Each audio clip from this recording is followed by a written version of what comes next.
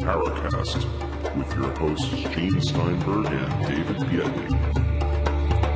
A couple of years back, we had Thom Hartmann, a radio talk show host who tends to be considered progressive or liberal. And, you know, he covers financial conspiracy theories and stuff like that. And what to my wondering eyes do I read the other day that one of the wackos in the exopolitics movement is going to be on his show. What the heck is that? Maybe he has been taking a cue from the Paracast, and maybe he's going to have the wacko on and then expose him. Maybe that's the plan. I was thinking about that. Maybe that's what he's really going to do, and he's just not telling anybody. Because it's a pretty heavy-duty wacko he's having on. Right, so, it's all about our latest moon probe. Well, it's not all about that necessarily. Our wacko's about a lot of weird stuff. But, yeah, I guess Hartman's having him on about the probes that are being crashed into the moon. Right. Evidently, he feels that the probes being crashed into the moon will somehow affect them. Them? You know, them. No, I don't know them. Who's them? Well, them, they, whatever. The creatures. Them, they? Them, they who inhabit the moon. They, them. Someone inhabits the moon? I don't know. This lunatic seems to think they inhabit the moon. But in any case here, this is the problem. Credibility doesn't matter, says Stephen Bassett. And this is one of the people that he touts at his events. Right. Alfred Weber. Just come out and say it. Yes. Yeah. He believes, ladies and gentlemen, that particle beams destroyed number 7 World Trade Center. There's a lot of stuff he believes. You know, he believes there are chickens on Mars. And he believes that in 2012 there is this weird intergalactic... I don't even want to know that any of my brain cells are devoted to what that lunatic spews. The other day, for some reason, call me masochistic, I went and tried listening to one of that guy's podcasts. You know, Weber does these podcasts. And somebody on the forums had been talking about a recent podcast of his. And you know, Gene, because I like I said, I'm a glutton for punishment sometimes. I went and tried to open my mind, as it were, and listened to I could only get about 15 minutes in. And then the crazy just got too intense, and I had to turn it off because it was just an assault on logic and rationality and clear thinking and everything that I consider to be, like, good. It was an assault on all of that. It was just sheer madness. Really, truly, sheer madness, and in an unending drone. I mean, sometimes I wish that I had stayed in school, had gotten a degree in psychology, had become maybe a psychiatrist or something, and I could, like, give a really close look to some of these people, maybe really put them under the microscope, and try to figure out what sort of severe psychological damage has affected some of these people. Because when you listen to Weber go, and what's weird about this guy, right? I mean, you go look at some of his background. Like, so many of these people, there are some what appear to be legitimate credentials to this guy. Now, how many of those do we believe? How many have been vetted? You know, who knows? Who knows? But this guy Weber, I'm guessing that someone like Hartmann asked him to be on because he looked at, like, some bio page for Weber and said, oh, seems to be a somewhat legitimate person. I'll have him on. But then you start to read his writings, or God forbid, you listen to the podcast, and it's just an unending stream of crazy. So did Hartmann do any kind of due diligence on Weber? I wonder. Well, I get the impression from listening to his radio show sometimes that Hartmann probably pays a lot of close attention to the field of expertise. Okay.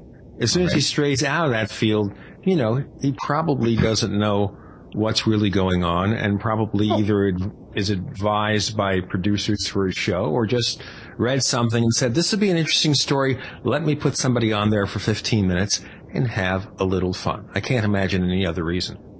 Well, you can't imagine, but who knows? I have to think that in today's world, Gene, the most basic level of armchair research, you've got somebody's name, plug it into Google with double quotation marks. I mean, that's like, that's due diligence 101. Really, you would do that just out of curiosity, for Christ's sakes, just because it makes sense, just to see what's out there. Not that you're going to believe any of it. I mean, people, when we talk about these kinds of things, sometimes people jump to these extremes. Well, you're just going to Google them? Well, it's a decent place to start. And I mean, if you do that with someone like Weber, you don't have to get more than a page in to get a handle on, what the guy's about. And I'm not trying to even be judgmental here. I'm just saying that when people start to go into some of the stuff that Weber does, I don't know, Gene, this is where I start to wonder about what we're doing here in this quote-unquote field of paranormal stuff. Because we've been accused of attacking people and being really harsh and debunking. And when I come right down to it, I think, well, we're just approaching things from sometimes, I mean, not always, but certainly often, we're approaching things from just a rational point of view. Someone says something extreme. Don't people see that as extreme? I mean, I sometimes wonder where the thresholds are these days about all sorts of content. I mean, it seems like people are they're so tense. They're sort of so poised to leap at things that if you come out and say something like, well, Alfred Weber with his particle beam stuff, you're attacked for being too harsh. How can you don't throw the baby out with the bathwater. And I think, well, now wait a minute. When you have a guy saying things like Weber states and goes on record about, and this thing about where we're throwing these probes into the moon, we're crashing them into the moon, and it's going to start some sort of interstellar war or some crap. I don't know. I couldn't get through that whole piece, Gene, because again, I'm not saying I'm the sanest guy on the planet, but you start to read Weber's stuff, and I have to think that if you're in any way still on this planet with your feet somewhat on the ground, you're not going to look at that and say, well, that's just nutty. Really nutty. And man, I mean, the stuff we talk about on the Paracast, the stuff I've experienced, I want to think that I can have somewhat of an open mind about this stuff because I realize that I've seen things that I would say to people, this is what I went through. This is an experience I had. And people would look at me and go, he's just completely out to lunch. I understand this. I've put myself on both sides of the argument. I've visualized myself on both sides of the fence. But like we say many times, I mean, when we're cautious about things, when we're skeptical about things, we're not trying to say we know what's going on. We know what the explanation is. I think people interpret what we say as taking those kinds of stands, and I honestly don't think we do. When I go back and listen to some of the older shows, we don't claim to know what UFOs are. We don't claim to have answers in this field, and I think the message we try to put out there is very simple, which is that when people say they have definitive answers, that you should question that. That's all. Look at what they're saying. And when Weber says things like, well, if we do this, then this is going to happen. I mean, this was like the whole issue with Bassett, where he says, we know the government knows what these things are. We know they have free energy. It's like, what do you mean we know?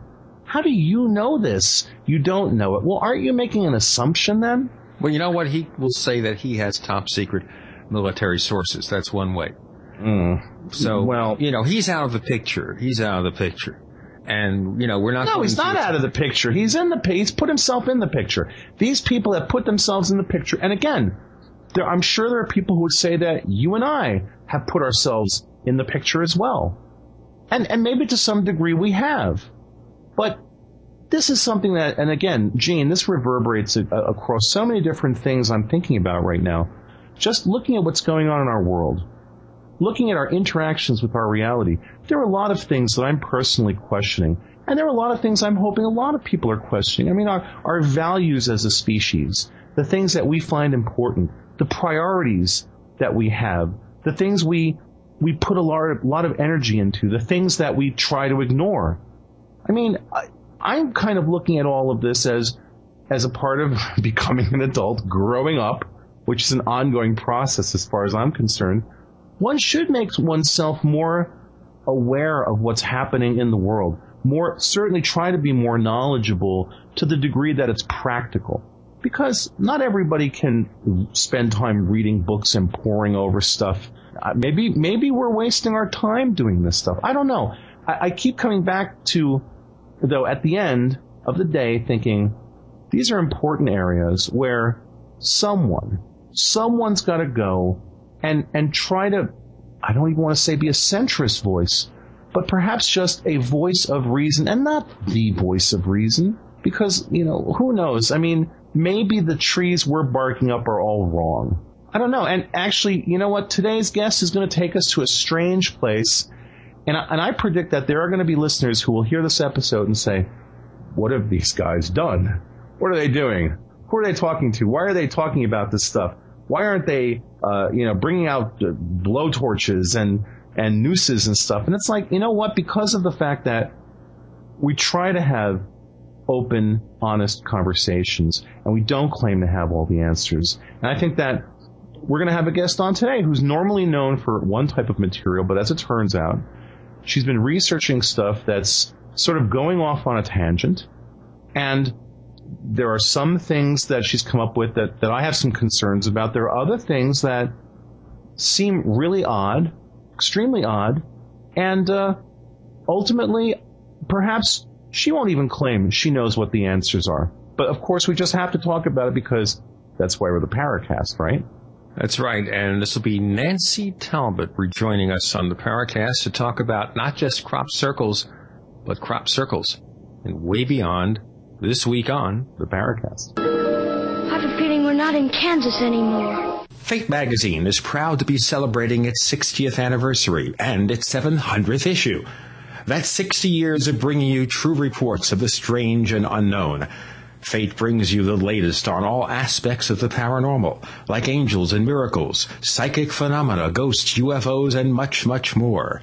It's bigger and better than ever. Subscribe now by calling 1-800-728-2730 or online at www.fatemag.com. That's 1-800-728-2730 or www.fatemag.com. What are you waiting for? Your fate awaits. We want to hear from you. If you have a comment or question about the Paracast, send it to news@theparacast.com. That's news@theparacast.com. And don't forget to visit our forums where you can talk to fellow listeners and Gene and David. Just go to theparacast.com and click on the forum links. That's the forum links at theparacast.com.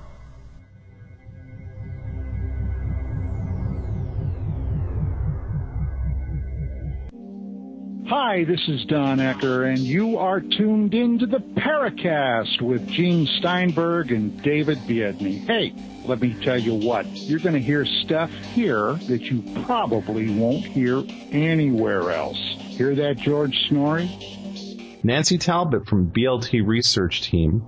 It's been a long time since we had you on, and obviously you've been doing all sorts of stuff since then. So what's going on in the world of crop circles, which is what you're most closely associated with?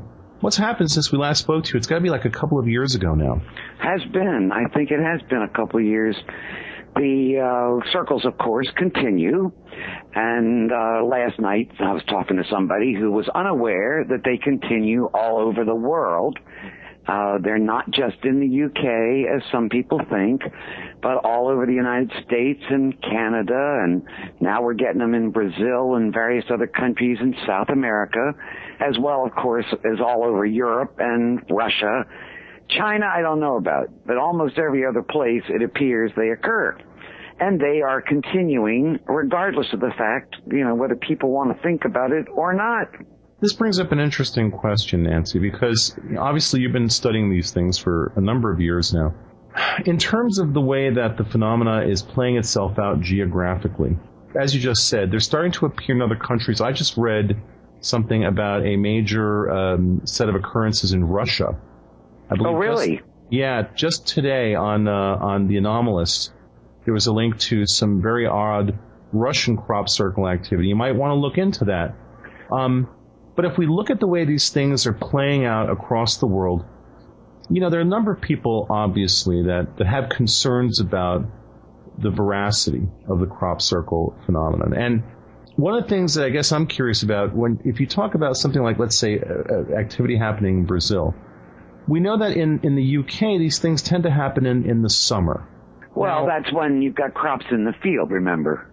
Right. I mean, they happen in crops, so they're going to happen during the growing season. So that's the case then for wherever they happen in the world. Would that be a correct assumption? Sure. I mean, they do occasionally occur in something like reeds, for instance, which may grow year-round. They have been, a few times we have evidence that they've occurred in snow, in sand, where you've got no crop. But generally, they occur in crops.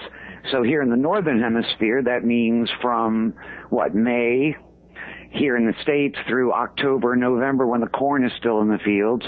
In the southern hemisphere, it's the reverse, of course. Right. So we know that much about temporal positioning of the phenomenon. What about geographic positioning? Obviously, there are people who say that there are certain types of energy grids or ley lines along which these things tend to happen. And then I know that a book that I was reading about the phenomenon in the UK seemed to describe that there's a predominance of crop circle activity in areas where there's a significant amount of lime deposits under the ground. There's work that was done years ago by Glenn Britt, who now is here in the States, and a partner of his. And what they discovered was that the area in southern England where they occur most frequently is underlaid by a limestone deposit, the famous chalk cliffs of Dorset. And we know that, limestone is the most porous rock, and that as water percolates down through the chalk over the summer, it tends to rain a lot in the spring, and then usually in the summers it rains less, and the surface water percolates down through the chalk. We got the idea that maybe there was a change in the ground electrical charge, and we went over to England and did a lot of measurements for a couple of years to see if the ground electrical charge in fact altered. And it does. It increases over the summer as the surface water has to percolate farther to reach the aquifer, because the aquifer drops over the summer. Right. It's a very minor, it's a moderate change in the surface electrical charge. But the idea that what prompted our work was the fact that, Glenn and his buddy had found out that this chalk aquifer was present under most of the circles, and the idea that if this was an atmospheric plasma system of some kind causing the circles, it, because it's an electrically charged air mass, might be attracted to areas where the ground electrical charge was slightly different. And in fact, we did find that the ground electrical charge in southern England is stronger and does increase as the summer goes along. Well, the circles also increase generally in number as the summer progresses. And so it looks as if there may be a connection there. It's not a proven fact. It's simply an observation that looks as if there's a connection between increased ground electrical charge and the occurrence of crop circles. Not their designs, not their size, nothing like that, simply the numbers of them. We also know that here in the States, many of them appear to occur over limestone deposit. Well, not chalk. It's chalk in southern England. Here it's limestone. But limestone is the next most porous rock. And they tend to occur quite frequently here over limestone deposits. And for instance, here in New England, where I live, you have primarily granite as the underlayment, and we don't get them. We don't tend to get them here. Many other countries where they occur a lot also seem to have this limestone sub-layer. So it may be that it functions as an attractor to this energetic system. As an attractor or an attractor? Is it possible that it's part of a circuit? That it's a medium? I don't know enough to say for certain that would be so, but perhaps. Nobody knows, of course. Sure. It's a theory that this atmospheric plasma, or a plasma, whether it's atmospheric or something else, it could be a produced plasma, I suppose. But if, in fact, plasma is involved, And the changes in the plants and soils tend to, at least in most cases, indicate that. I mean, plasmas are known to be, they're highly electrified, air masses. When they spiral, they emit microwaves. They also are associated with strong magnetic fields. And the effects on the plants, and to some extent, the effects on the soils, all indicate having been exposed to a plasma discharge. And so it's a reasonable idea. It is an atmospheric plasma of some kind that is responsible. Now, whether or not it's a naturally occurring plasma, like in recent years, for instance, the science community was completely unaware until maybe 8-10 years ago of two new types of plasma discharges. One is called a sprite. Another is called, it was a red flare or red devil or something they called it. And these were just discovered recently. These are discharges that occur in the upper atmosphere that had not been known to science, plasma discharges. The way it was discovered was that pilots who fly at, 30,000, 35,000 feet were seeing these things, these discharges, and reporting them. And science simply, no particular scientist had actually observed it. Finally, they did. And now they know that, yes, there are these types of plasma discharge which were completely unknown 10 years ago. What Levengood was suggesting was that maybe there's some other kind, also unknown, Mm-hmm. Now, whether that's the correct final word, I have no idea. Now, and that certainly doesn't go anywhere towards explaining the designs of these things. Well, it actually does. Remember, again, with the designs, the big problem you've got when you start to try to evaluate designs is you have to know whether or not the circle you're looking at was a real one. Absolutely. If, in fact, it was man-made, right, then obviously that design gets thrown out as something you have to look at. Absolutely. And I was going to work my way up to that. Right. Yeah. So, unfortunately, large numbers, nobody has the money to examine, to do the kind of work that we do on any huge number of them, even in one summer. You just don't have the money. It's a lot of work. And consequently, huge numbers of them, nobody knows whether they were real or not. And so people include some of these fantastic designs as part of the phenomenon. And we know from our work that some of these incredible designs were, in our opinion, absolutely genuine. But we don't know about a huge majority of them. Right. And so we don't know if those designs have to be included or not. To some extent, apparently in fluid dynamics, you see that very complex designs, usually swirling, circular type designs, occur all the time in nature. Sure, but usually not abnormal. Right, but usually they have multiple lateral symmetry. And that's something that when I talked about complexity, I want to work up to that, but obviously in fluid dynamics there have been all these tests with things like metallic liquids being affected by magnetic fields underneath and right. Causing formations that usually one of the characteristics is a very high degree of symmetry. They're not asymmetrical patterns. They're highly symmetrical patterns. And so that, obviously that excludes a whole bunch of stuff. Getting to that question, though, because you brought it up, I think that's a relevant question to address. If you had to just throw out an overall percentage, and this is, just a guesstimate, mind you, I'm not going to hold you this number, what percentage of crop circle manifestations would you say are potentially man-made versus non-man-made? Are you speaking of England? Are you speaking of them worldwide? Worldwide. You got to be worldwide. Okay, worldwide. Yeah. Oh God, it's impossible. You can't make an intelligent guess on that. You'd have to know how many of them there were. Every single year, wherever I'm working, whatever country I'm in, if I'm investigating the crop circle thing, I always, every single time, when I'm out in the field questioning the farmers, the landowners, whoever, I find that there have been X number of others which were never reported, were never seen by anybody. The farmer or the landowner or whoever did not report it. We don't know how many of them there are. And I don't speak Chinese, so I don't have any idea what's going on in China. We have some contacts in Africa, but, I certainly don't speak Swahili. There's so many places where we don't have what you could call competent information. Okay. Nancy, is this then a worldwide phenomenon? Yeah, I think you have to say that. Sure. Okay. I would say in southern England that that there's a fair percentage of them that are man-made. Right. But I think from the work that I've done there and from things I keep, I'm in touch with a lot of people who are there when I'm not, that the genuine phenomenon continues to occur in southern England.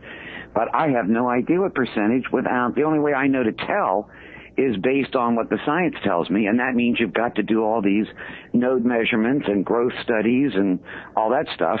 It's not done on the majority of them, so I don't know how you say what percentage are or aren't.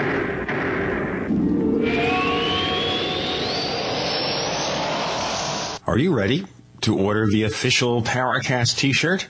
You asked, we answered.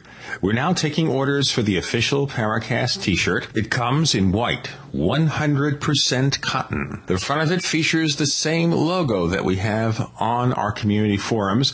On the back it says, separating signal from noise. It's just $14.95 plus shipping in your choice of sizes. To order the official Paracast t-shirt, here's all you have to do. Visit our new online store at store.theparacast.com. One more time, that's store.theparacast.com. You can use a major credit card or PayPal to place your order for the official Paracast t-shirt. You're listening to the Paracast, the gold standard of paranormal radio.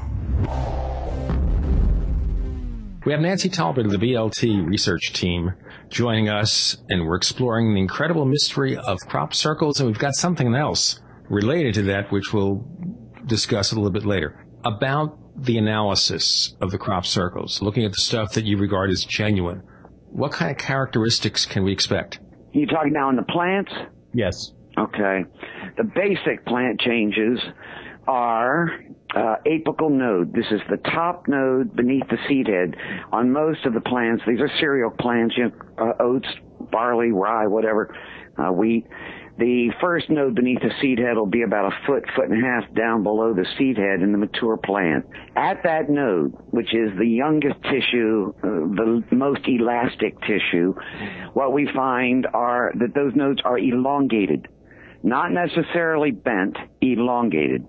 And I have lots of images of this on the website. If people go to it and go to the plant abnormalities page, you can clearly see these things photographed. So it's apical node elongation, and on some of these events, we also get what we call expulsion cavities, holes blown out at the nodes farther down.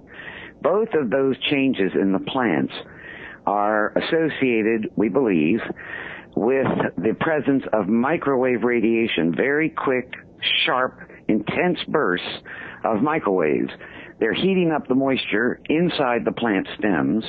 At the top of the stem, when the node, which is filled with water, turns to steam, it seeps out because those tissues are elastic, and it leaves the nodes stretched.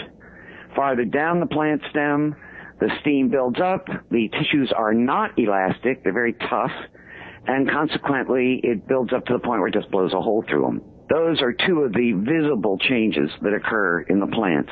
There are also growth abnormalities. If you take the seeds from crop circle plants and you grow them out along with controls from elsewhere in the field, what you'll see is that depending on the age of the crop at the time the crop circle happens, and also apparently the intensity level of the microwave component, as well as these electrical pulses that we know are associated, what happens is that the plants, either the seedlings, will not grow. This is what we see usually when it occurs in young crop. Before the seed is fully formed, the seed will then develop to be stunted and will not produce viable seedlings. However, later on in the season, when the seed is fully formed, when the crop circle occurs, Those seeds, although they will be dehydrated and will weigh less and look stunted, they regularly will grow at up to 5 times the rate of normal. This is related to the exposure to the electrical component of this energy system. That's something, of course, you can't find out unless you do the lab work. It's how you have to show it. But this is another typical change in the real crop circles. There are a number of other changes, but those are perhaps the most critical in the plants. In the soils, what we find are tiny spheres in the 10 to 50 micron diameter range of very pure iron deposited in the soils of crop circles.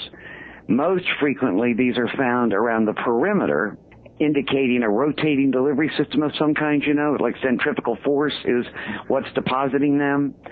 Sometimes, though, we find them with the greatest concentration at the centers of the circular components, and every so often we find them deposited linearly, meaning usually the least number at the center. And then if you keep sampling, let's say every 5 feet out to the edges, along several different radii, you'll find that the numbers increase in this perfect example of linear deposition.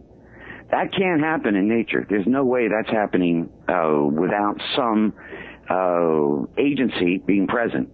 I mean, they're invisible to begin with to the naked eye, and when they're deposited in that perfect linear manner, it really, clearly shows you that you're dealing with something besides planks and boards for sure. Now, what you're describing, these little spheres, are they perfectly formed little spheres? Mm-hmm. Again, if you go to the website and look under magnetic material in the soils, you will see some, these are photographs taken through a microscope, because it's the only way you can really see them.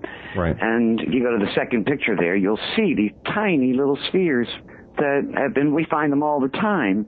Now, since that original work, we thought originally, Levengood and Broeke were the opinion that meteoritic dust, which is filtering to Earth all the time, and that's normal, sometimes gets caught up in this vortex energy system.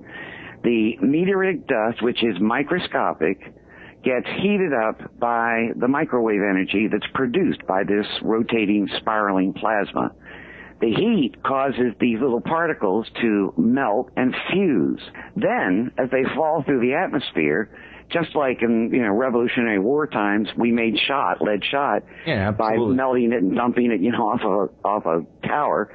Yeah. That's exactly what they think is going on here. So, has there been any attempt to formulate a theory? Yeah, as I say, this plasma vortex theory is based on the results, Levengood's results, over about a 12, 13-year period. His looking at the plants and soils, and all of these results are consistent with exposure to a rotating plasma, system, and then a discharge. All of these things, because we know that plasmas emit microwaves when they rotate.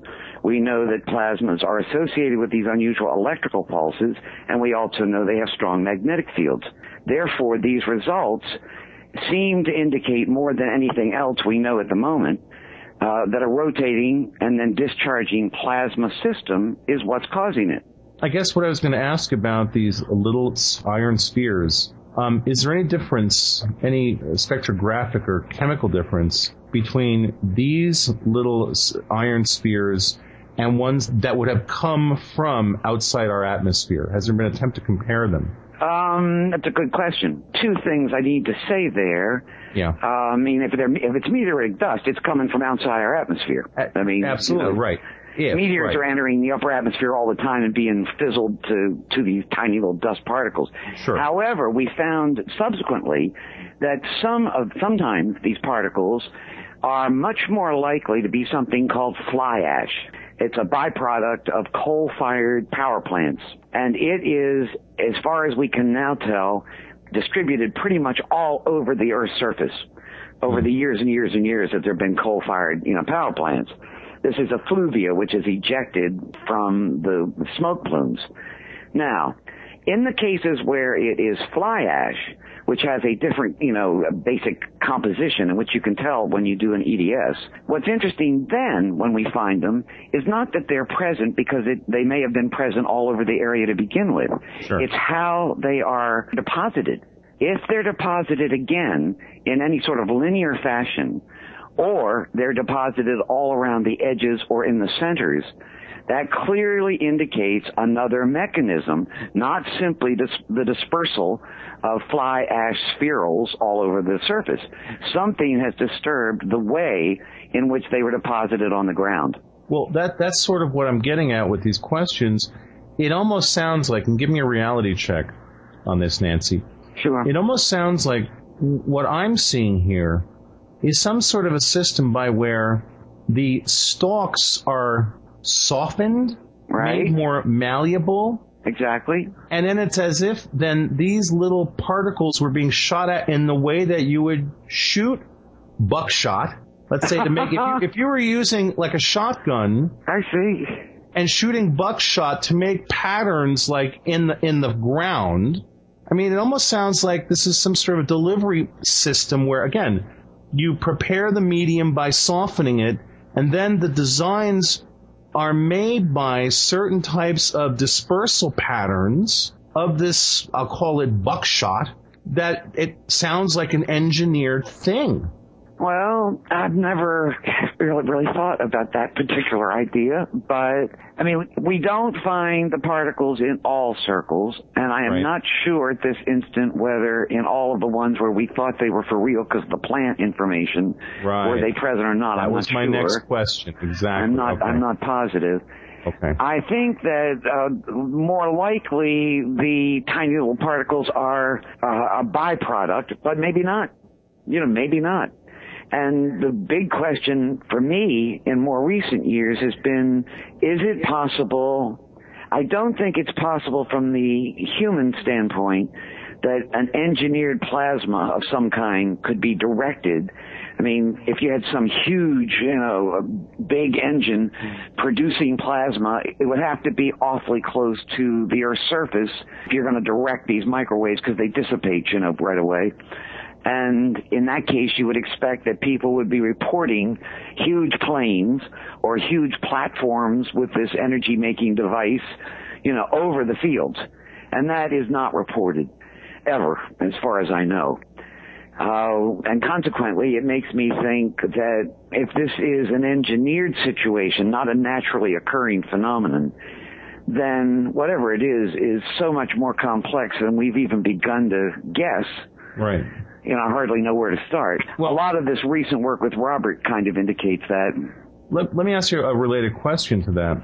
Let's go back to the southern UK, which is where, let's assume the largest amount of theoretical research has gone into that area. Has anybody ever studied seismographic charts of the times when crop circle manifestations are more abundant? Not to my knowledge. I wonder if that might not be an interesting approach. I don't think they have a lot of seismic activity in England.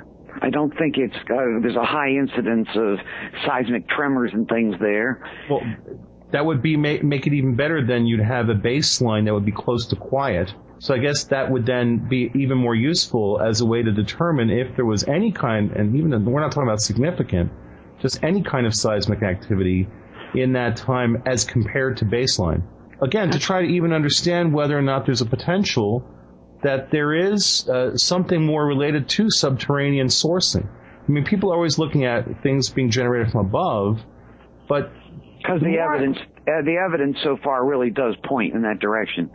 I mean, this X-ray diffraction study that we ran a couple years ago, in that case, what we were doing was looking at certain clay minerals in the soil. Clays respond to heat faster than other substances in the soils.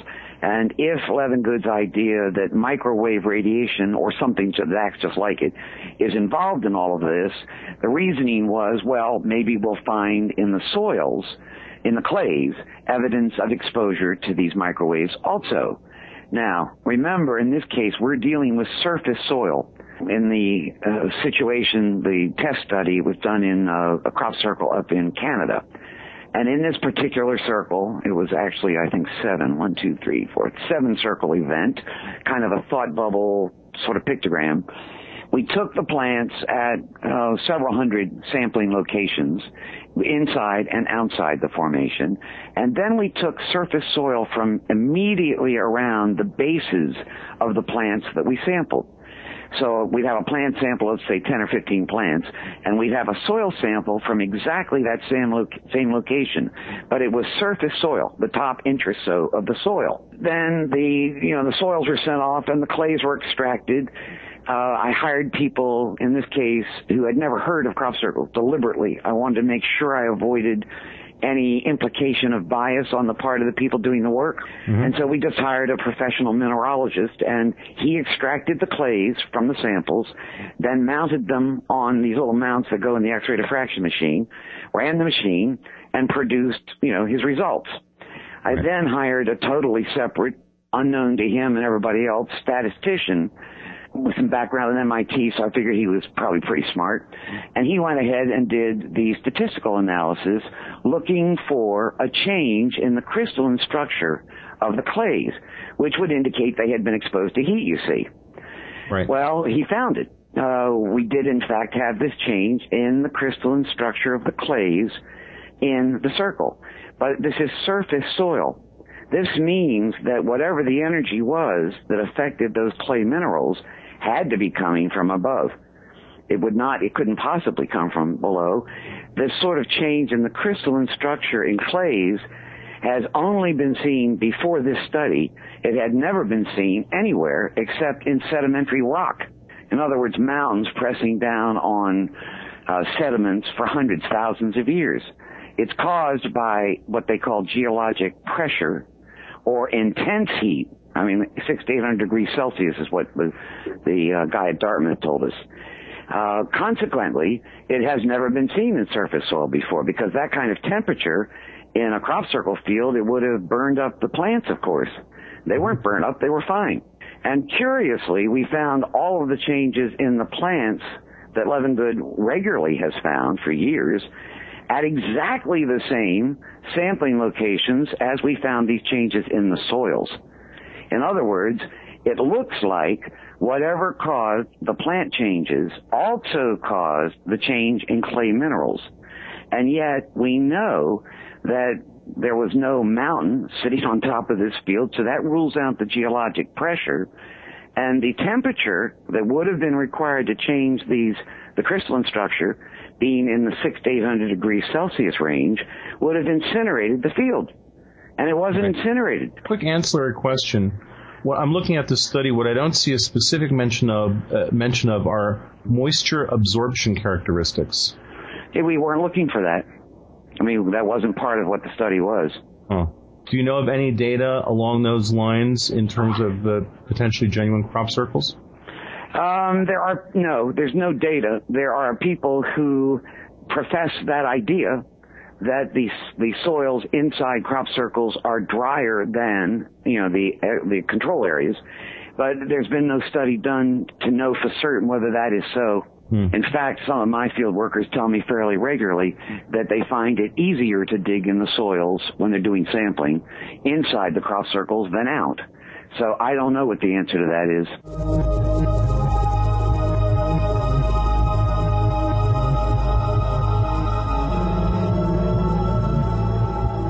Business travel is a profitability killer. You know that. So do more and travel less with GoToMeeting, the easiest, most affordable online meeting service. With just a click, launch sales presentations, training sessions, product demos, or collaborative sessions right from your desk. GoToMeeting is so easy to set up and use, you'll have your first meeting running in seconds. Plus, hold as many meetings as you want for one flat rate. Free VoIP and phone conferencing included. Try GoToMeeting free for 45 days. For this special offer, you must visit www.gotomeeting.com/podcasts. That's www.gotomeeting.com/podcasts for a free trial.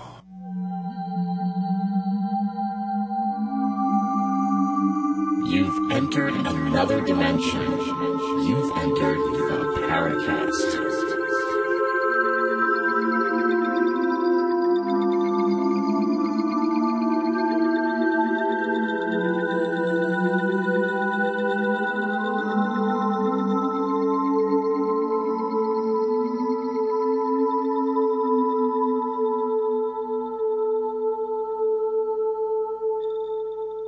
we have Nancy Talbott of the BLT Research Team. We're talking about the crop circle mystery. So the question arises, of course, are the crop circles man-made, nature-made, or ET, or some other force-made? What do you feel? Are you asking me? Sure, why not? I don't know. I think that what I suspect is that natural forces are being utilized at the very least, whether nature in the sense of an unconscious, if you're describing nature as a totally unconscious situation, that I'm not so sure about anymore. When I first began, I thought that was likely, but now I'm not so sure. And a lot of the reason that my mind has changed some is this work that we've been doing with, Robbert in Holland. And what I have seen there for over 10 years now strongly suggests to me anyhow that there is a conscious agency of some kind. And I don't know whether we're talking extra-dimensional, interdimensional, extraterrestrial, the unconscious, Jung's collective unconscious, I don't know what. But it appears frequently over and over and over again in Robert's case that there is a consciousness external to you and me and everybody else that's involved in all of this.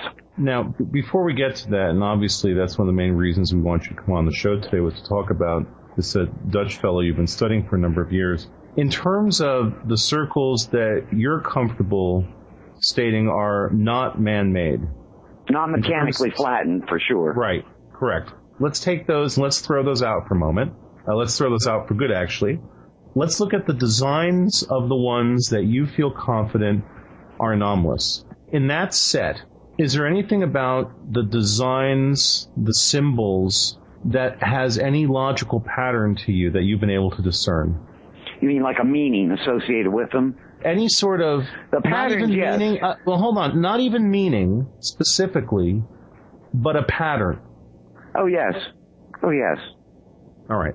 I mean, one big example that comes roaring to my head is the Julia set formation near Stonehenge back in 96, where you had this beautiful spiral, looked exactly like the kind of spiral that happens when you run water down the sink or the tub or something, and there are many of that ilk which we have worked on that indicated that they were genuine.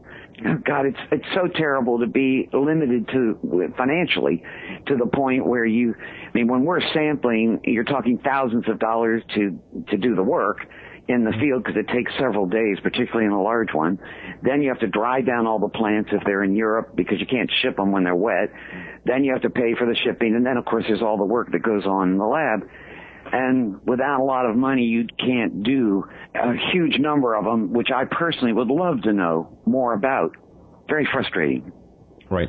But, when you're looking at when you're doing the kind of research that goes along with that, and when I said, when I asked you if there are any patterns that you can discern, there are multiple sort of levels of introspection, what I would call, in terms of when you're looking at this, right? And so what you try to do, it's kind of like the idea of when you're trying to brainstorm, to break away from accepted models and accepted techniques. Sort of what happens when you take a bunch of musicians and you make them rotate their instruments. And so all of a sudden, the bass player's on the drums, the drummer's on guitar, the singer's with the bass. Now, you would think normally that would be just like a completely ridiculous exercise. But actually, it's sort of an interesting exercise in terms of trying to completely break down modalities and to approach things from a completely new way, which sometimes yields insights. It doesn't always create hard information, but maybe even just in terms of trying to change the way that we think about things.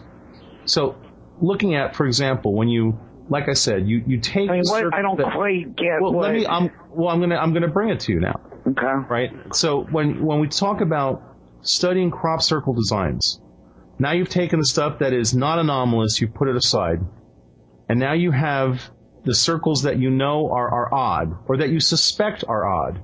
Now, that's a separate, to be able to spend time and money, and we understand that, Nancy, having a podcast that is being done on a shoestring, and trying to earn a living while doing things like taking the time to read information that our guests send us, to read books, so that when we ask questions that hopefully they're somewhat intelligent. It takes time to do all of that. And sure I know Gene and I both wish we had more time to do those things when we have guests on, for the same reason that you'd like to have more resources to do the work you do. We're totally understanding of that. We feel your pain. we really do. So, but the thing is, at a certain point, what you try to do is like step back. And what I was getting at with the question with patterns is, okay, so you see that the circles that you think are legitimately anomalous, are there patterns? You're saying there are patterns. So then that takes me to the next question. What if there are messages, what do you think they might be? Or let me put this a little differently. What aren't the messages telling us? Well, does that make any sense at all? I sort of get the drift. What I would say is, my personal impression is that the circle phenomenon may be, hey, wake up, pay attention. Simply that. When you talk about message, simply, hey, wake up, pay attention, there's more going on. It could be that it's as simple as that. Right. I do, however, think, and I've talked to a number of people with a lot of scientific background in particular areas, who have claimed that some of the circles encode precise messages which are capable of being interpreted by people with a great deal of expertise in a particular narrow field. I remember a chemist telling me about a formation which he felt clearly represented something that he was familiar with in his work in chemistry. We've heard this from a number of other people, and it may be that some circles are simply a wake-up call, and others are encoding very precise information that you would have to be educated in that particular discipline to even understand. Obviously, I can't rule that out, and a number of people have told me that they think that is the case. However, we're back to if, in fact, they have any purpose at all, even if it's just wake up and pay attention, that has got to indicate, I think, that there's a consciousness involved. I mean, who's saying wake up? Somebody's got to be doing it. And the question would be then, well, who? I don't know. Let's that sounds like a good segue to get into the case of Robbert. And you should pronounce his last name so that we don't trash it. It's Robbert Broeke. Broeke. And again, on the website, there is a listing on the menu on the left-hand side. It says Broeke case. Mm-hmm. And I've now got a whole page on him because there's so much stuff going on. And I introduce it with just a little bit of his background and tell about these emerging and growing, I guess you'd call them psychic abilities. And I'm trying to give sort of an overview of the kind of things that go on. The reason for being involved with Robbert at all, at least in the beginning, was that he's the only person I know of or have even heard about anywhere in the world who constantly and continually, since he was about 14, predicts the when and where the new circles in his area will occur, and he knows what they're going to look like. And he's been doing this, since he was about 14. We have hundreds and hundreds of documented incidents of this, and I wrote up a whole series of them a couple years ago, of events that occurred at a place called Woodenhead. Don't you love it? These are crop circles that occurred in that field in 2007. And in that situation, I know because I've known Robbert for so long that these things that he has reported actually happen. He gets some sort of he feels, he perceives, sometimes in his mind's eye, sometimes in a more physical manner, an energetic presence. It's usually what he describes as an energetic presence when it's a crop circle thing that's going to happen. But there are many other things that happen around him, all sorts of poltergeist activity and remote viewing and out-of-body experiences and UFOs, ETs, you name it. And it's all happening, and it is increasing. But when a crop circle is getting ready to happen, he gets a fairly distinct sense of some sort in his body.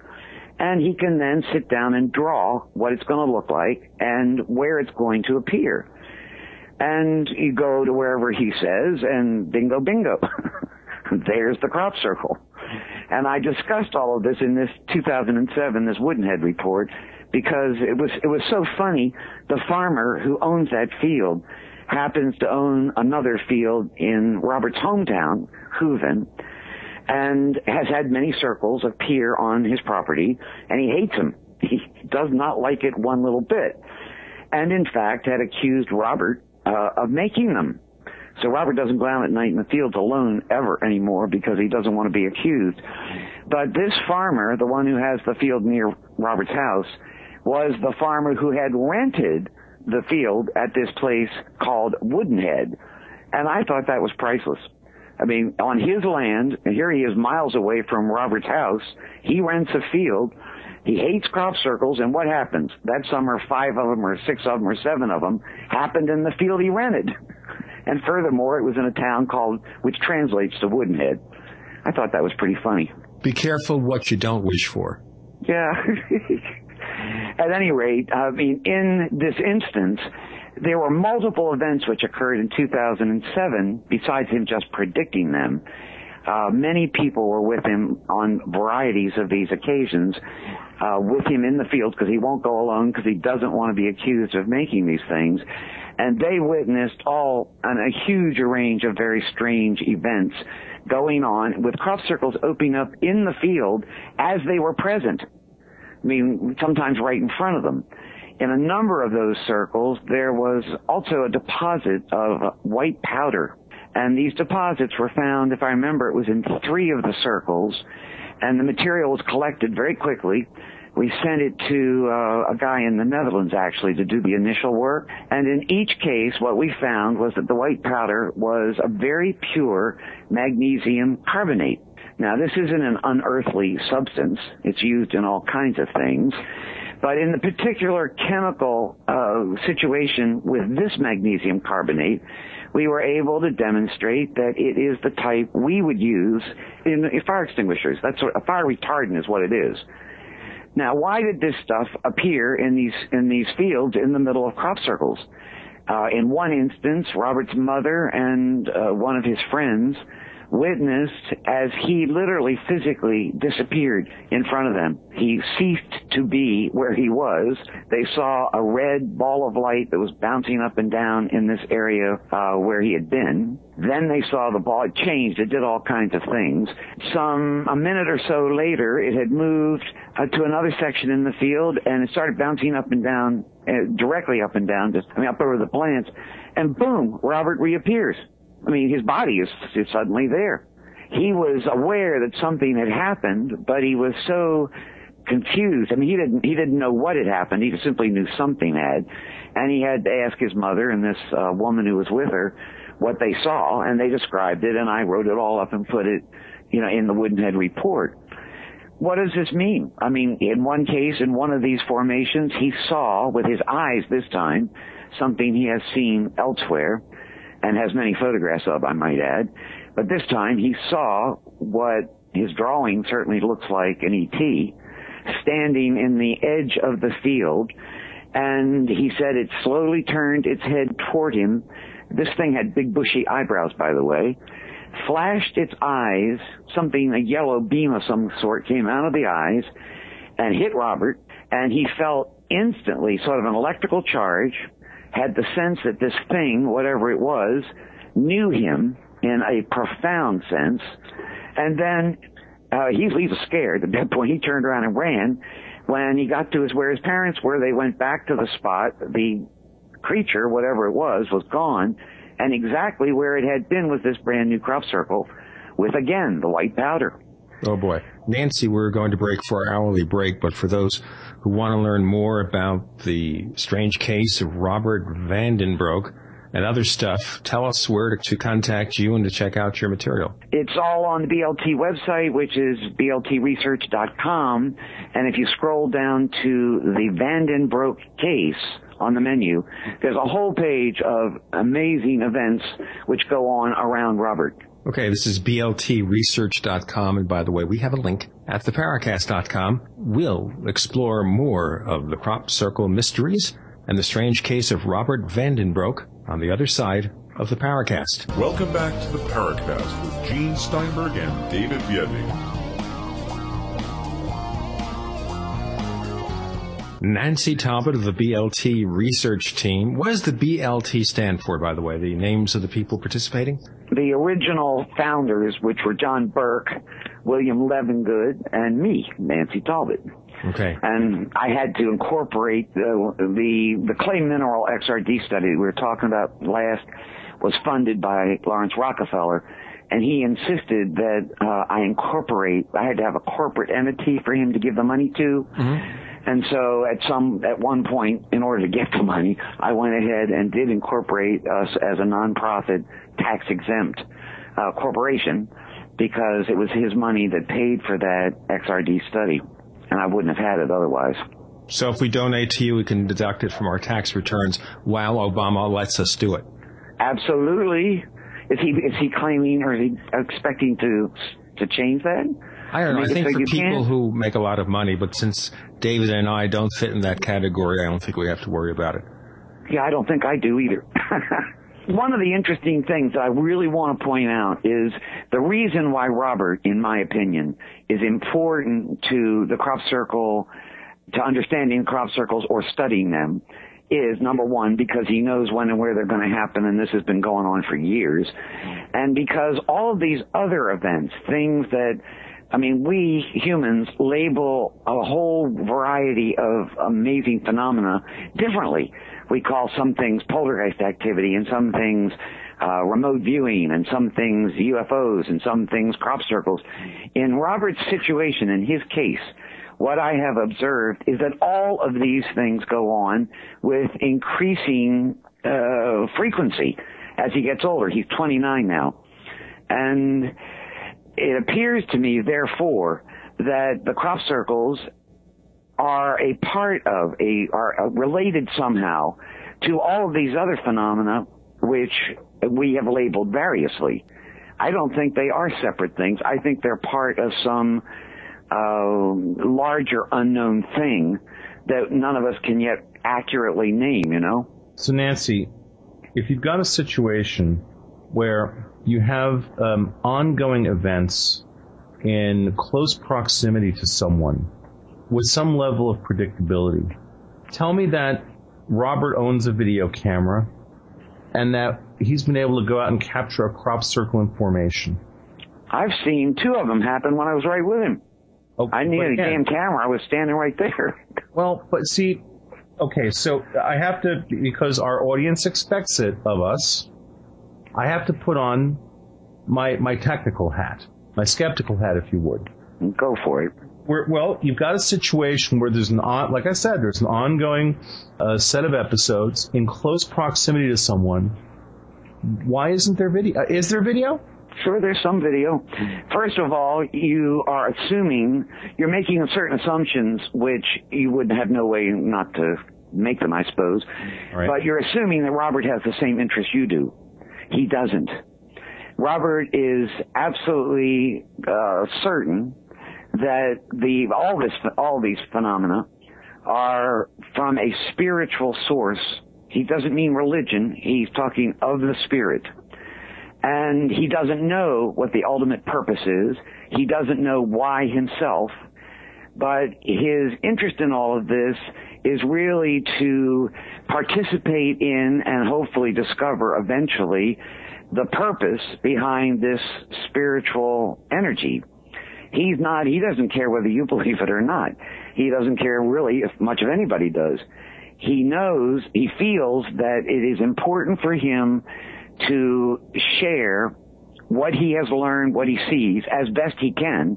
Remember, he's 29 years old, and he doesn't have all the answers to what it is, but he seems to feel that you and I and anyone else who's interested in spiritual reality should be made aware of these events, which is why I'm writing up all these reports for him. It's so that people can be aware of what goes on. I don't know, you probably know who Dr. William Roll is? Sure, absolutely. Parapsychologist. Right.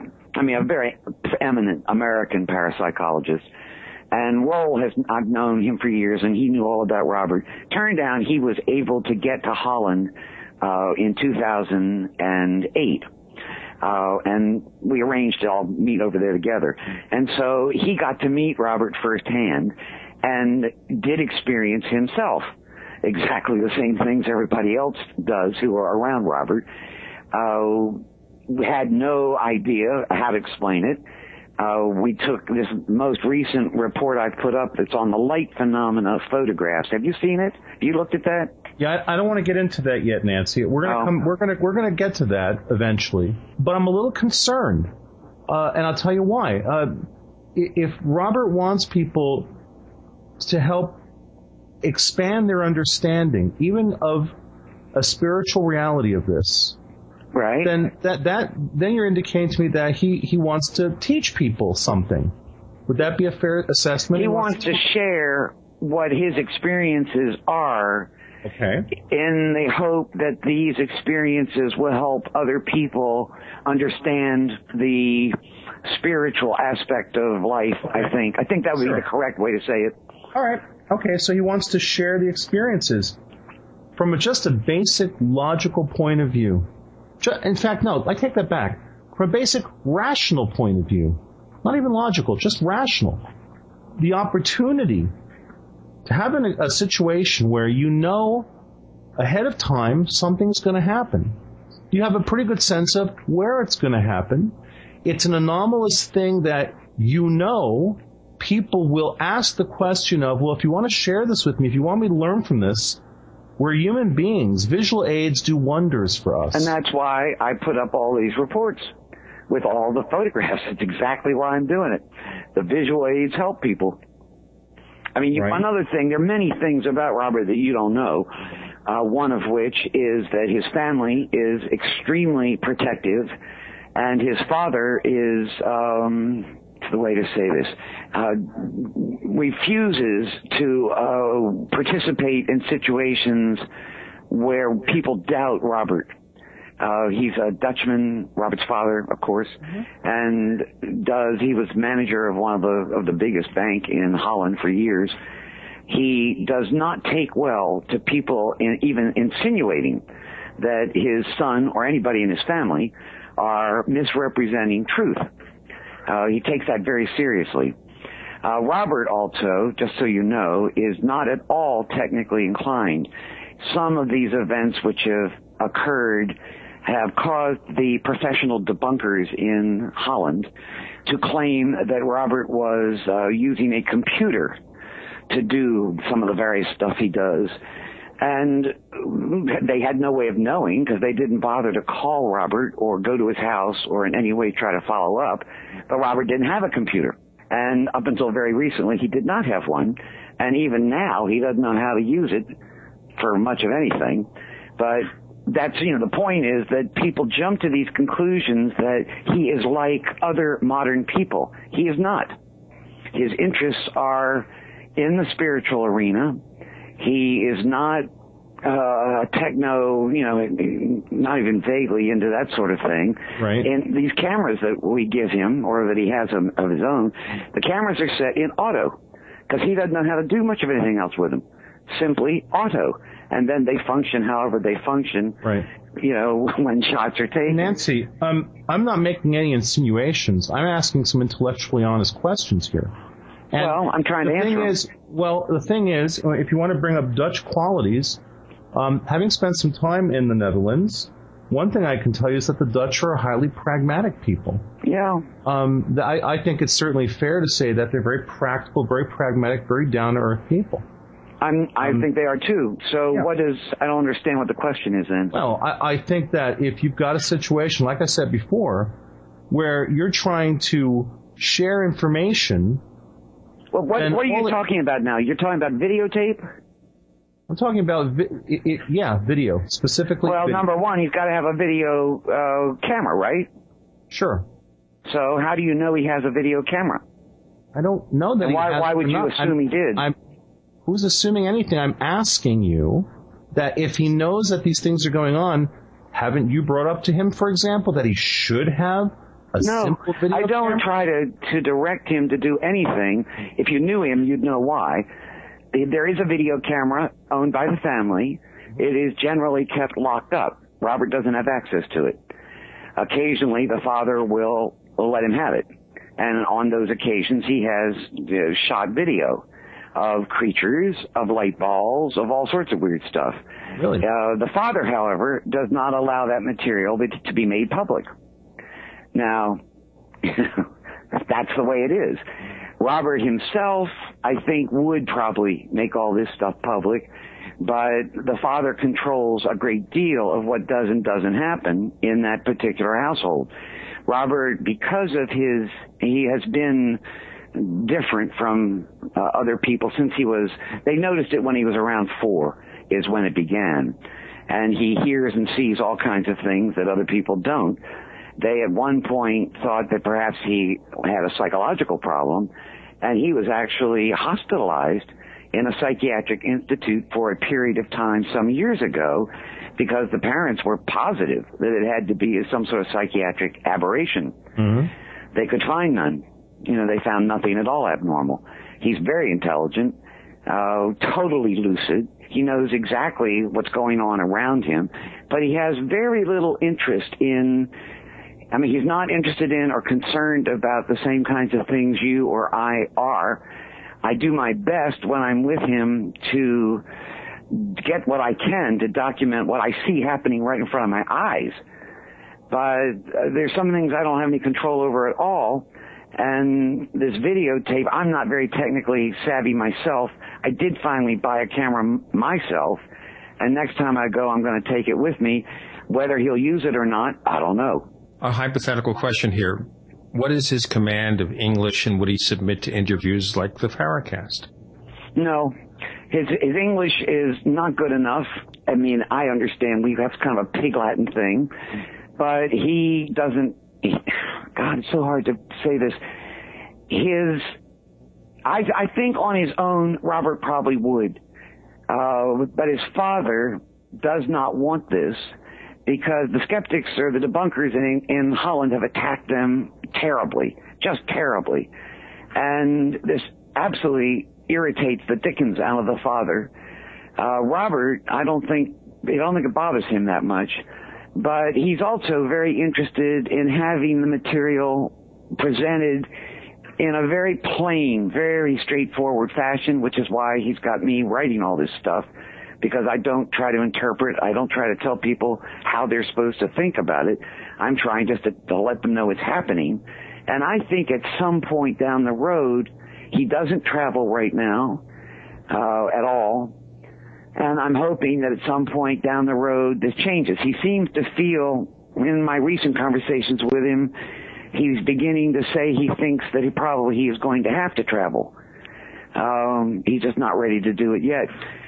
And, I can't make him do anything. He does what he feels he should do. He feels very much that he is in contact with some sort of consciousness, intelligence, some great spiritual thing, and he pretty much tries to do what he feels is appropriate. That he'll get a feeling when he's supposed to do something different. And I don't know. I'm not inside his head, so I pretty much follow what he suggests about what he wants to do or what he thinks should be done next.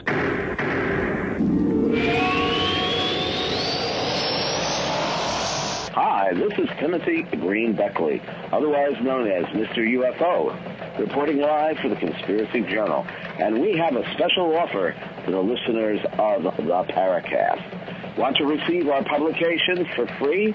Conspiracy Journal and Bizarre Bazaar sent to you via snail mail. And all you have to do is email me at MrUFO@webtv.net.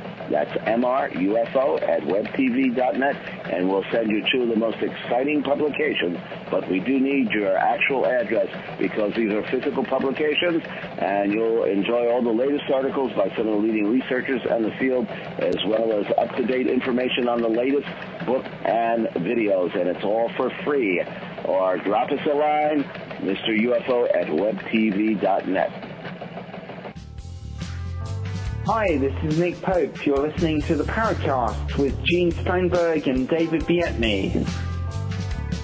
We have Nancy Talbott. We're talking about the story of Robbert van Broeke, who has had psychic experiences, is surrounded by crop circles, and has undergone some amazing encounters over the last number of years. David. I think it's kind of interesting, Nancy, that Robert's, you say he's 29 now? Correct. He still lives at home? Well, he doesn't have any schooling because he could not stay in school because of the fact that his attention is constantly drawn to this other situation. So his schooling stopped. I don't remember whether he got through the 6th grade or not, but he has no formal education, therefore no way to earn a living. He also has no interest in material things at all. And I mean, I've never met anybody quite like him. I don't claim to have all the answers, but his attention is focused on the spiritual reality behind these events. That's what he pays attention to. The rest, he doesn't care at all. Has no particular concept of money. I don't mean that he's a guru type. He's not at all. If you just happen to meet him in a gathering, let's say a party or something, although he won't go to parties, but if he did, he would seem absolutely typical to you. You'd see nothing unusual. But where his heart is and where his attention really always is in this other arena. And consequently, he's not very well suited to live on his own. I'm not sure he'd feed himself. So that's very curious. I know it is. Believe me. I know it's odd. Well, to what does he attribute these things happening? I mean, I've told you as best I can. As best I understand it, his feeling is that he is in contact with a spiritual reality outside of our ordinary experience. He assumes that there is some purpose to this, although he doesn't know what it is. He has become, in recent years, a healer and has hundreds and hundreds and hundreds of people who come to him wanting what they call readings or healing sessions. And these people feel that he, in fact, is accurate in his readings, and they apparently feel that he helps them with their physical problems. Whether that's his ultimate destiny to be a healer, I don't know. He's not sure either. It's something he can do now, so he does it. The father's okay with that? Yes, the father has accepted that and built him a small office where he sees the clients. And it's taken years. The father and the parents, the father more so than the mother, denied the reality of all of this for years and years and years and years. They now know it's real, and they, like Robbert, don't quite know why or what is supposed to happen. But you can't be around him very long before you start to realize also that there is something we don't understand going on around Robbert, and I hope also that there's some purpose. I mean, he can do these things like take metal objects and stick them on his head and make them stay. Well, this is fine. This is a nice parlor trick, but what the hell? How to interpret all these strange abilities, the fact that he now photographs regularly people who have died. My next report is all about that. And when I was with him in 2007, my own brother had died in June of 2007. I already had a ticket to go to see Robbert in August. And when I got there, Robbert told me he thought my brother was going to appear on my camera. Now, it's my camera. I keep it in a locked case. It's a simple point and shoot, digital. Very first day I was there, we went off into the fields in daylight to a field where there had been, I think it was the same, the Woodenhead field where there were all these crop circles that had been there. And we walked into the field, and almost immediately he told me that my brother was present and could he use my camera. And I took it out of its case, handed it to him, and stood right with him while he then shot 50 shots in a row of my brother's face. I couldn't see my brother. I saw air. But on the pictures, it's my brother. Robbert doesn't know my brother, never met him. Wouldn't have known him if he fell on him. You know, I don't know how to explain that, but it happened. And it's one of hundreds of these incidents that I have observed myself. And consequently, I'm pretty convinced it's for real. I've never seen any indication that if anything, Robbert understates, as do his parents, what is going on. They put out only the tiniest bit of what's going on, and I'm the only person that's been allowed to write in any depth about them because I stay with the family every year for several weeks, and we've all gotten to know each other, and they trust me. But they don't want this situation sensationalized. They don't want it corrupted. They want it to be taken seriously, all of them, because they take it very seriously. In the process of trying to understand it, I mean, in order to take something seriously, you have to understand it, right? And the tools well, they don't understand it, so how in the hell do you expect yourself to? I mean, I don't understand it. Should we not want to understand it? Of course they want to, but, okay. They have not been able to figure it out. Nancy, let's get a baseline here, all right? We're curious about this, which is why we're asking you about it. I'm a little concerned, because when I asked you before about the video camera, you got very defensive. Because what you're doing here is making this assumption that Robbert's interests are the same as yours. And they're not.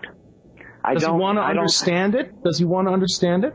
I can't say this for sure because remember, I don't speak Dutch. Right. I mean, this is in our pig den exchanges. I think he is convinced enough himself of the spiritual nature of what's going on. And secondly, he believes that eventually he is going to get some sort of clearer understanding of why, at which point I am certain he will go as public as he can go to tell people whatever it is he's learned. So he wants the understanding delivered to him. Well, he's hoping it happens. It's hard to imagine that all of this stuff goes on for no reason. It may be no reason. But I think he's hoping that there is a purpose behind it and that he will eventually himself know what that purpose is or understand it better, thus meaning, making it possible for him to tell other people. Right now, he can't tell you very much. He can only tell you that these things occur. He doesn't know why. He doesn't understand it. Well, he doesn't know why. So he doesn't know why. Knowing would be having all of the facts in front of him. He knows it's happening. He doesn't know why. And he assumes, or maybe he hopes, that at some point he will understand why. I'd say hope. I'd say he hopes. Being intelligent, it's hard for him to think that all of this stuff that he's been through, it's a hell of a life to live. He's very isolated from almost everything you find in your day-to-day life. He doesn't have associations like most people do in, their day-to-day life. He's not interested in all of the sort of material things that many people are interested in. His only interest is this. And allowing whatever this is to work through him, he believes that this is a positive situation, not negative, and that it will be at some point useful to mankind. And when he's talking about the energy, a lot of times he'll tell me that it's love. And when he talks about it and you're right there watching him, you can feel what he means. It seems that he's in touch with some energetic situation which feels overwhelmingly like love to him. And he believes that it is something beneficial to mankind and that he apparently is some sort of an instrument or conduit. And he's hoping there's some purpose which he gets so he understands at some point. Right now, he really doesn't. But again, he assumes or he hopes that the understanding will be delivered to him from whatever the source is. That it will occur as he continues, to follow this path. Mm-hmm. That I remember one time he told me, I asked him about some of these light phenomena photos. They're just bloody amazing. And I asked him how he'd started to get such photos. And he told me, this is the first time I ever really understood this, he would be aware of these energies being present. And it came into his head one time to take a camera, which the family had, and hold it up to his temple while he closed his eyes and focused on the energy, trying to be in touch with the energy. And that when he did that, some of these strange photos started to occur. And so he did this many, many times. He liked it. And he trained himself, I think, to his brain to go into some sort of a mode when these energies are around. And now he doesn't have to hold the camera up to his forehead. He can do anything he wants with it. But it was kind of like a biofeedback thing he was doing, you see? Right. And over the years, it simply expanded. Now, I've looked at a number of the photographs. Which one? Which report are you on? Well, let's see. The February 2009. The light phenomena thing, yeah. Right. I'll tell you what, Dave, let's give everybody a cliffhanger.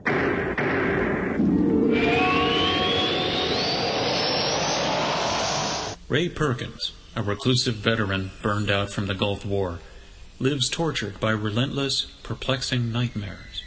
Nightmares of a horrific battle in deep space and of a mysterious woman suffering in agony for her devastated world.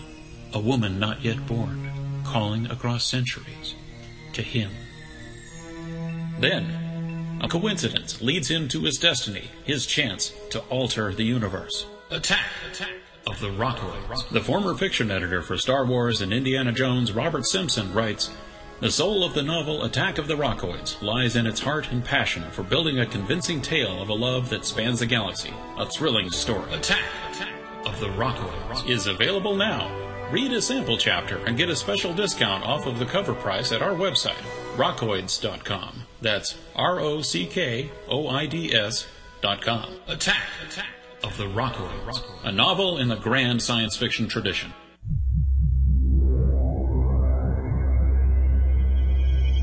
You've entered another dimension. You've entered the Paracast.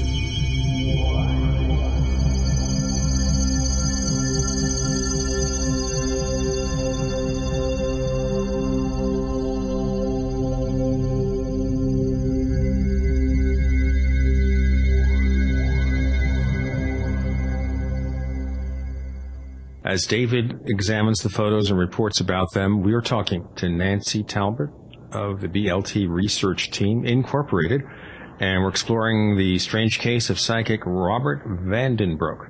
David. So, Nancy, are you familiar with the Dorothy Izat case? Yeah, and she gets a lot of images that are very similar to Robert's. Absolutely. In looking at this February 2009 report, there are specifically a number of the images towards the top of the page. Which part are you on? Part 1, 2, 3, 4, or 5? I'm on part 1. Okay. All right. I'm looking at the fuzzed light in kitchen, right? The brilliant light ring. Looking at those. The chandelier is on camera flashes only. Other chandelier. Right. I've got them up too. Got those, right? And listeners who are listening to the show now can be reviewing these same images. A number of these images do look quite a bit like some of the stuff that Dorothy Izat has captured on motion picture film specifically. And in Izat's case, what's especially interesting is that, and one of the things that makes a number of her images so compelling is that, for example, there are images of hers where her name is written with the lights, except that the exposure time is like a 24th of a second. So the idea of shaking the camera, the idea of faking such an image is like next to impossible.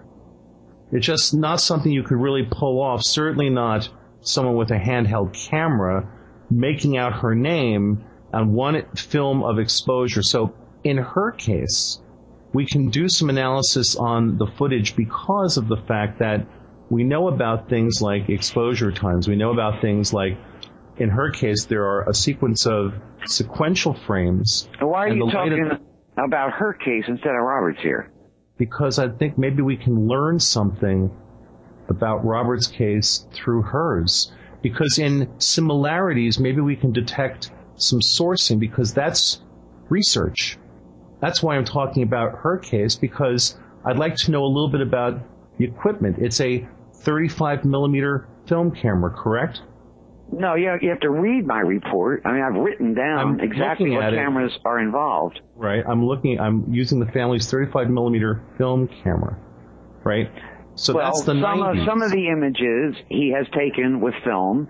Mm-hmm. Some he has taken with digital. Right. Some, in this report, there are some that are taken with his own camera early on. But then all the rest of them are my camera when I was present with him. Well, in the report, and some of them, a few of them, are shots I took personally with my camera. Right. I guess one of the reasons I'm asking this, Nancy, is that looking at the photos, you don't spec what camera was used. That's why I'm asking. No, I in various places I write about the cameras, but not with each photo. There are hundreds of them in here. Not with each photo, right. So I have no one would have any way of knowing what camera was used to generate, let's say, for example. If you read it, it tells you very clearly. I outline which cameras are being used, but I don't put it with each photograph. Actually, I'm thinking about maybe here, I think it's part 4. Yeah, part 4. Go to part 4. No, actually, I'm going to stay on part 1 for a moment, if you don't mind. Well, you want to talk about cameras. We had a guy from Germany who came to visit us, and he had a different camera. And so what I did was compare a number of shots from his camera and from mine where you have information about the camera. Right, no, but I'm curious about specific images at the moment. On part 1, for example, there's a very compelling image. One of the most compelling images, to be perfectly honest with you. The fuzzed light in kitchen, light stripes in front of a Buddha head statue. I'm curious whether or not that was shot with a digital camera or a film camera. It is not specified. It will be in the writing. You have to read the text. Now, let me see. I'm reading the text, and it does not appear to be there. That image is presented again in a context of a whole bunch where the camera's probably outlined there. Okay, majority of photographs taken with my Pentax Optio 33WR digital camera. And doesn't it say, it does say, all photos in this report were taken by Robbert unless otherwise noted. So now I go down to that film. Okay, it was shot with my Pentax. I've just said that in the paragraphs up above. Okay, so that was shot with a digital camera. That was a single photograph shot. There wasn't a sequence of images taken. Those aren't out of sequences. Those are just one-off shots, correct? It depends. Some of them are in sequences, some of them aren't. And again, I've written all of this. There's quite a lot of detail if you read the report. And when you get into particular sections, I tell you whether it was a sequence or not. I can't afford to show you every single sequence of every single photo because it costs enough as it is to get this put up the way it is. But, I mean, I have thousands of these shots, and Robbert has many, many, many thousands more. Sometimes the events, the strange images occur only a couple at a time. Sometimes they'll go on for 15 or 20 minutes as long as you want to keep shooting. But you really have to read the text, I think, to get a good grasp of what's going on. If you go to part 4, I do have this German guy's camera. He was with us on that particular outing, and he had a couple of cameras that he used when we were getting these incredible light ring photos. The first batch of them are all taken with my camera, the Pentax. And then when Andreas arrived, there were another whole group that occurred on his cameras. And, with him standing right there with us while these were all taken. Mm-hmm. In part 4, that first whole batch is the Pentax. That's my camera. And then if you keep scrolling down... You mean the first whole batch, not of Robbert's face, but of the light ring? In part 4. In part 4. Yeah, you scroll down to the section called light rings. Mm-hmm. Now, the very first one is one Robbert took. It says right there, back in 2000. That was taken with a 3 megacam, whatever that is. I don't even know what that is. That might have been a movie camera. Then below it is another one that he took at the same time. Then you start with the rings taken with my Pentax. And what I've done is shown the original and then an enhanced version so you can see what the light conditions actually were. Frequently when these phenomena occur, the light conditions apparent in the picture are different from what it really was. It was not dark, for instance, when those first rings were photographed. And if you keep going through that section, you're going to get eventually to the Olympus. This is one of Andreas's cameras, and it's an Olympus E330, he called it. And there are a number of shots with that camera. Then he came back on another visit with a different camera. That one was a Supra DC-860. And again, the rings occurred. So I'm going to just ask you a question for a moment about, let's talk about the first issue, Broke, which is that the light... Can I say one other thing to you? Because this may interest you. The very last photograph in part 4 is of a complete ring, and that's all you see in the frame. Mm-hmm. I took that picture. Okay. With the Pentax. Didn't see a bloody thing. I had just been asking out loud the powers that be. I wanted to see a ring, a crop circle ring, in a maize field, a cornfield. And Robbert and I had gone out to a place where there was a lot of corn growing. And I was simply asking, can't you make one in corn? Because I like them when they're in corn. They're quite dramatic. And it did not, no circle occurred in the corn. And later I realized this bloody ring came on my camera that night when I was asking for that. I didn't figure that out for about 2 years after I took it. So coming back up to that's quite all right. Coming back up to the rings up towards the top of this page. Sure. We have the Pentax ring E, original top and with contrast added in the bottom. So what you say then is that the photo at the top is darker than the actual light conditions. That you're saying the actual light conditions are more accurately represented by the contrast enhanced version below, correct? Yes. All right. This was taken with your camera. My camera and me standing right with him. Okay. So the camera was in auto exposure mode? Correct. All right. A camera in auto exposure mode would basically take a dark photo based on there being some kind of either A, light source, or B, light energy right in front of the sensor, which would change either the exposure time or the shutter speed to accommodate for what the camera was perceiving as an abundant amount of light or light energy. I know right? that. So, well, that's what automatic exposure is. Exactly. All right. So, in these cases, you're saying there was nothing in front of you, right? No, we're out in the middle of a field, miles away from anything, no lights of any sort. All right. But yet, the camera picked up something, and that something was such that it was definitely emitting enough energy or light to change the automatic exposure of the camera. I mean, if you're trying to find a reason for why the picture came out so dark, certainly from a mechanical point of view, of how a camera and automatic exposure works, that's how it works. That's what it does. So yeah, except that there wasn't any light, any visible light there. And the camera clearly picked up something, because it did it over and over and over again. When our eyes, I mean Robert's eyes, my eyes, and Andreas's eyes in this case, none of us saw with our eyes anything. Robbert felt the energy present, as he usually does. But he didn't see anything, and neither did we. And yet hundreds of not hundreds, actually in this case there was maybe 50 or 60 of these light rings then occurred. Right.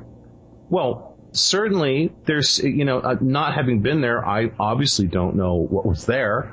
I'm just looking at photographs. Look at number ring D. It's the second that's one I'm looking down. at, the one right below it, correct? And yeah, you see the what I'm sure are reflections in the camera's optics. You see the reverse. Absolutely, sure. I mean, doesn't that sort of mean there has to have been a light source in front of that camera? Because it's reflected in the picture?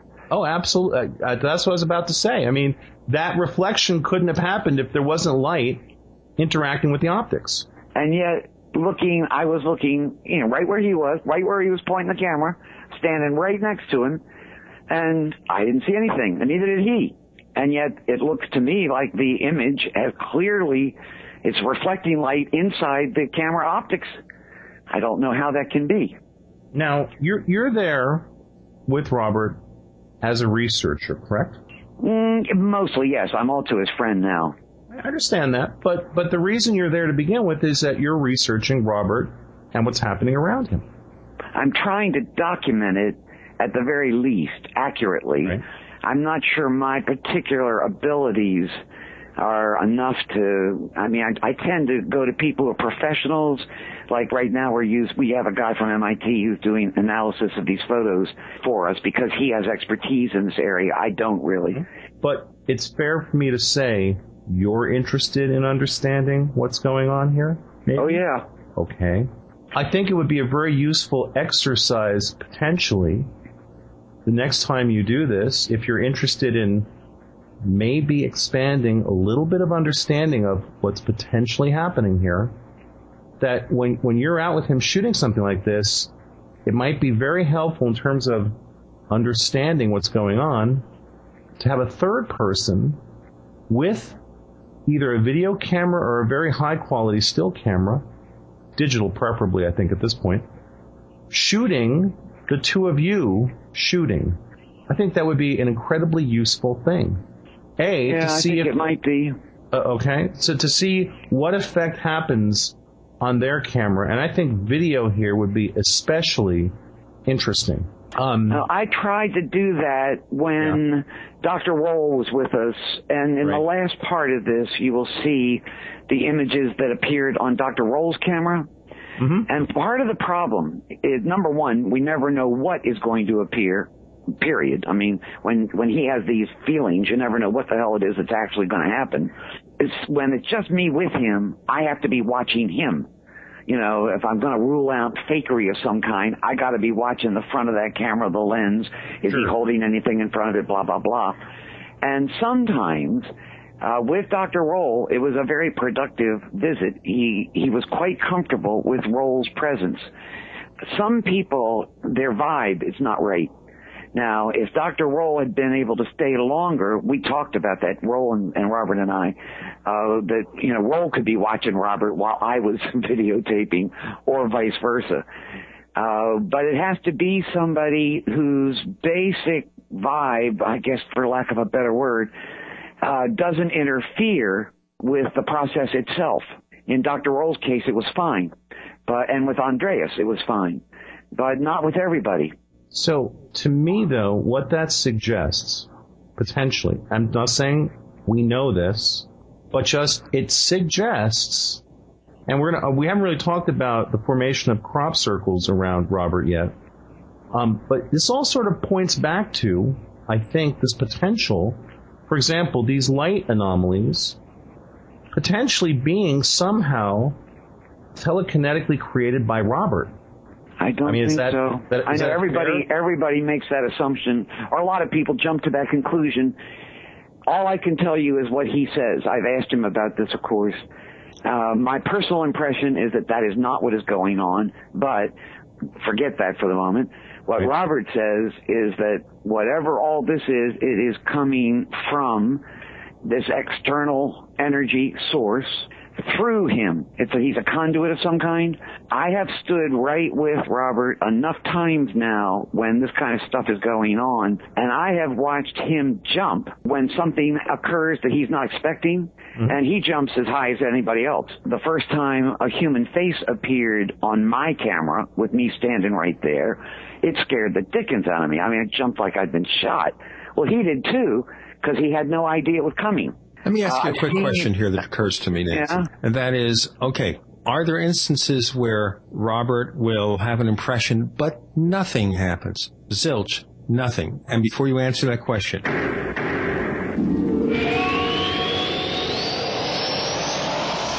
Fate magazine is proud to be celebrating its 60th anniversary and its 700th issue.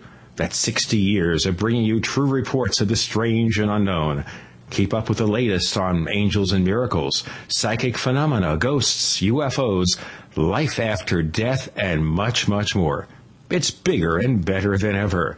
Subscribe now by calling 1-800-728-2730 or online at www.fatemag.com. That's 1-800-728-2730 or www.fatemag.com. What are you waiting for? Your fate awaits. You're in the Paracast with Gene Steinberg and David Biedney. You never know what's going to happen next. We have one more segment to spend with Nancy Talbott of the BLT Research Team. We're talking about the strange case of psychic Robbert Vandenbroek. Okay, so the question being, how many failures are there? Well, I don't know that failure is the correct word. Robbert, I have never been with him when he told me he felt something present when anomalies did not occur. I've never had that happen. However, sometimes he will want an anomaly to occur because somebody's present, who's never seen it before, and it doesn't necessarily occur at that instant. Sometimes it takes 5, 10, 15 minutes before they start. I know that he has, some stuff I can't tell you, but I think that there are cases where he very much hopes something will happen because there's somebody who's very skeptical there, he's trying to show him that yes, it will, but it won't always happen in that circumstance. I'm not skeptical anymore because I've seen too much, and although I'm still watching and trying to figure out as best I can what's going on, I know that whatever this is, it's not, Robert's not manufacturing it. And so when my presence, in fact, when I go, often whatever the numbers of these events are seems to increase often, or they become slightly different than they were before I was there. And I've thought that maybe it's the combination of his energy and mine that sometimes has something to do with the type of anomaly that occurs. Although another thing we've noticed is that the anomalies have changed over the years. For a long time there were those orangey strikes and the room would turn orangey. Then in this report I point out that at some point years ago we started noticing that instead of the orangey overtone, the pictures would be black or dark black when that was not the lighting. Or the same thing would happen outside. When the people appear in these images outside, regardless of whether it's pitch black night or afternoon, the flash will not fire. It never fires if there's a human image in it, and even if it's pitch black midnight dark. Now, on your digital camera, the pictures that you have up on your website are downsampled. These are not the original resolution images, correct? These are downsampled images from your original. They're redone for the web. The sizing is done for the web, of course. Right. There's nothing else. If anything else has been done to any image, I've said that. Right. So they're original except for whatever the sizing thing does for it. I don't do that. The web person does it. Right. Your digital camera shoots JPEG images? Yeah, I guess. I don't really know all I know is that I go to the store after I take a chip out after every session and save the chips and go and I have discs made. Okay. And then the discs have all the pictures on them and the pictures are in JPEG format. Whether the camera's doing that or the guy at the place who prints it, I don't know. The reason I asked the question is that, so you have the original chips with the original digital files from the camera. You don't write over those. You keep those, correct? No, I keep all those separately. So potentially you have all the originals, which would have what we call XMP metadata. They have basically all the data from the camera, including, for example, telling you what apertures things were shot at, what speeds, whether or not the flash triggered. You have all that stuff, right? Correct. So if people potentially people like myself, an image analyst, want to look at some of these images more carefully, you would potentially be open to sharing some of the original data. Okay, so that's what the MIT guy that I'm working with, it's what he works on. Right. And, the whole idea, I don't know enough about photography to make intelligent statements, so I keep everything so that when somebody comes along who does know about this stuff, that whatever I've got is available for them. All right. Now, coming back to sort of sourcing, just trying to understand how some of this is made, because again, a lot of it is very similar. A lot of it, not all of it, but a number of these images are similar to the stuff that comes out of Dorothy Izat. But again, like I said, all of her images, I'm pretty sure all of them that we've seen, are all the results of motion picture film where you have sort of sets of adjacent photos. The idea that basically he's a conduit, and these images then sort of manifest, is something that he suspects, but getting back to what we were talking about before, Robbert he doesn't know how these images are made, right? I mean, he just basically, he's acting as a conduit, but he can't tell you this is how they happen because he doesn't really know, correct? I'm not quite sure what you're asking, but no, he has no technical knowledge at all about cameras. I'm kind of relating it back to something you said before when you stated that there was some poltergeist activity or poltergeist-like activity that had happened around him. We're talking about furniture flying across that kind of stuff. That used to happen all the time. Doesn't happen very much anymore. Doesn't happen anymore? I haven't seen that lately. Yeah.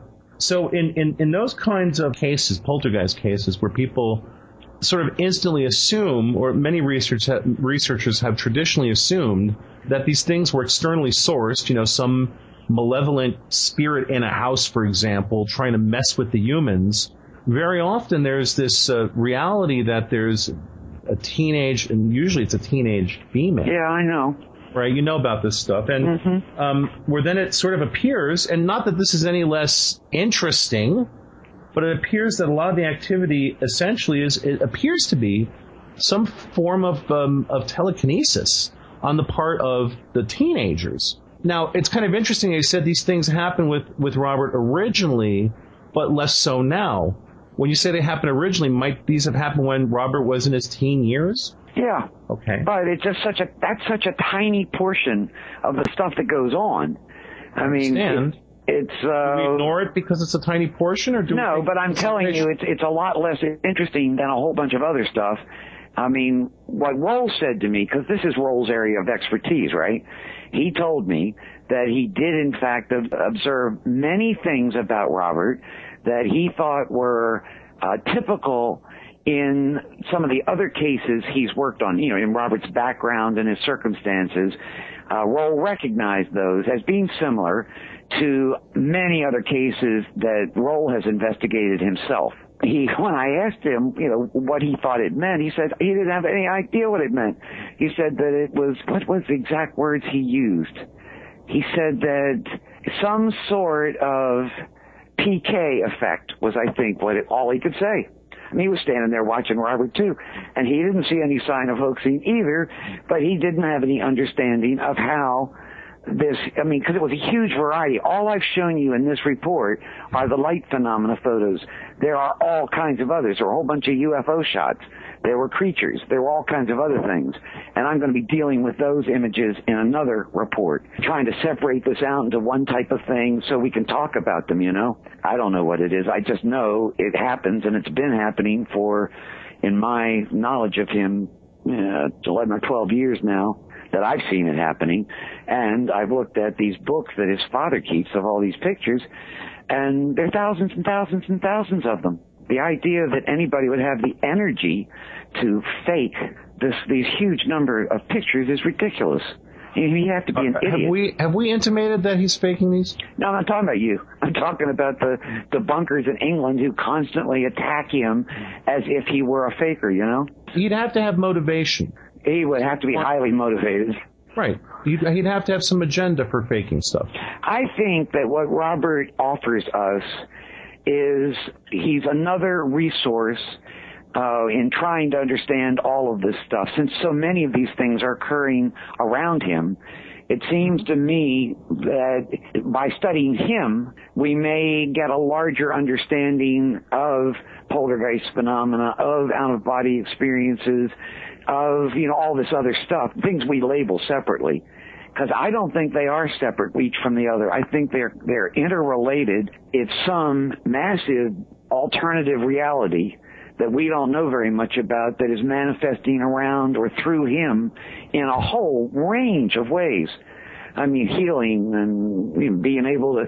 In the introductory story, I tell about how one time I brought him an Easter basket as a present. I brought it in pieces. I bought everything here in the States and carried it over because I didn't know if they had things there, Easter there. And I told him that I brought him a present, but he couldn't see it until Easter. I didn't tell him what it was, and they gave him no more clues. And one afternoon before Easter, he came into my room and wanted to know again what the present was, because I usually don't bring him a present. And I was being very coy, and I said, I can't show you until Easter.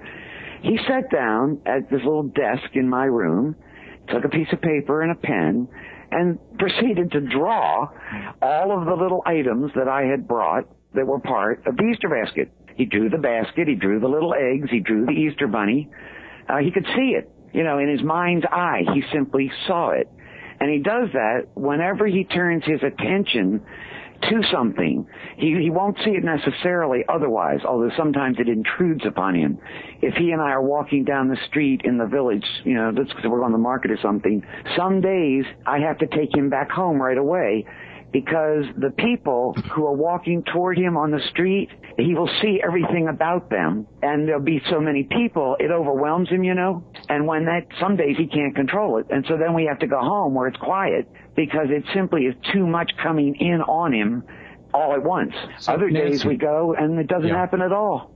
Nancy, very quickly, on page 1 of the photography stuff, back on page 1 of the light phenomena, at the very bottom of the page, there are 3 photographs. You're in, I think you're in one of them. Yeah. There are 3 orb photographs, small orbs in Robert's office where he sees clients for readings or healing sessions. There's the one upstairs and then the one in the living room. Yep, I got it. Okay. You say that it's clearly not caused by insects or mist. No, they're not caused by insects or mist. That is air suspended dust in front of a lens. I don't think so. I know that some people have that opinion, but I don't think so. Yeah, I know so. Well, I disagree with you. Well, you can disagree with me. What I want to bring up, though, below, you have a thing where you try to recreate the effect by having some mist, I guess, water-based mist near the lens, and certainly it doesn't look anything like the 3 photos you have above, and you wouldn't expect it to, because of the fact that that's water droplets, not solid particulate matter. And I'm I'm addressing just specifically the 3 images above. And I hear you, and I disagree. Yeah. I know about that opinion. I know about that idea, and I can't prove that you're wrong, but you can't prove I'm wrong either. Sure, I can prove I'm right, actually. I don't think so. Not in Robert's house, I don't think you can. Well, I can give you photos that look exactly like this. That look very much like this, yes. They'll look exactly like it. I know. Right. I've done things myself with dust, and it can produce very similar things. One of the things I do observe, I don't know what this means, but when these orbs appear, they sometimes will occur in conjunction with all this other stuff. Let me ask you a specific question, then we're going to have to wrap it. Okay, Nancy. When these orb pictures are taken, do you physically see what was taken by the camera? I never see in any of these images what has physically been captured. Okay, because you should understand that David's a professional in this business. Good. And I know other professionals have the same opinion. Right. Okay. One last question, Gene, before you wrap, please. Just real quickly, because I noticed that in that picture, he sees clients. He takes payment from these people for readings and healings? No, he doesn't. He won't charge anybody. His father encourages people to donate money, which, when they do, he puts in a trust fund for Robbert. But Robbert himself will not do that. Okay. Just curious. Thank you. Thank you, Nancy. Okay, Nancy, where do we get a hold of you if we want to know more of the things that you do? BLTresearch.com. Are you going to write this up in a book or just keep it limited to articles on the site? No, I told Robbert I would do a book for him, and when I get the next couple reports up, I will then start pulling things together for a book in English. There is a book, but it's in Dutch, written by his father, and fairly limited, so I'm going to do one in English for him. Okay, and in terms of anything else, this is the main case that you've been focusing on in recent years, then? In recent years, yes. Okay. Nancy Talbott, thank you so much for joining us this week on the Paracast. Thank you for having me. Thanks, Nancy. Bye-bye. The Paracast with Gene Steinberg and David Biedny is a production of Making the Impossible Incorporated. Join us next week for a new adventure in The Paracast.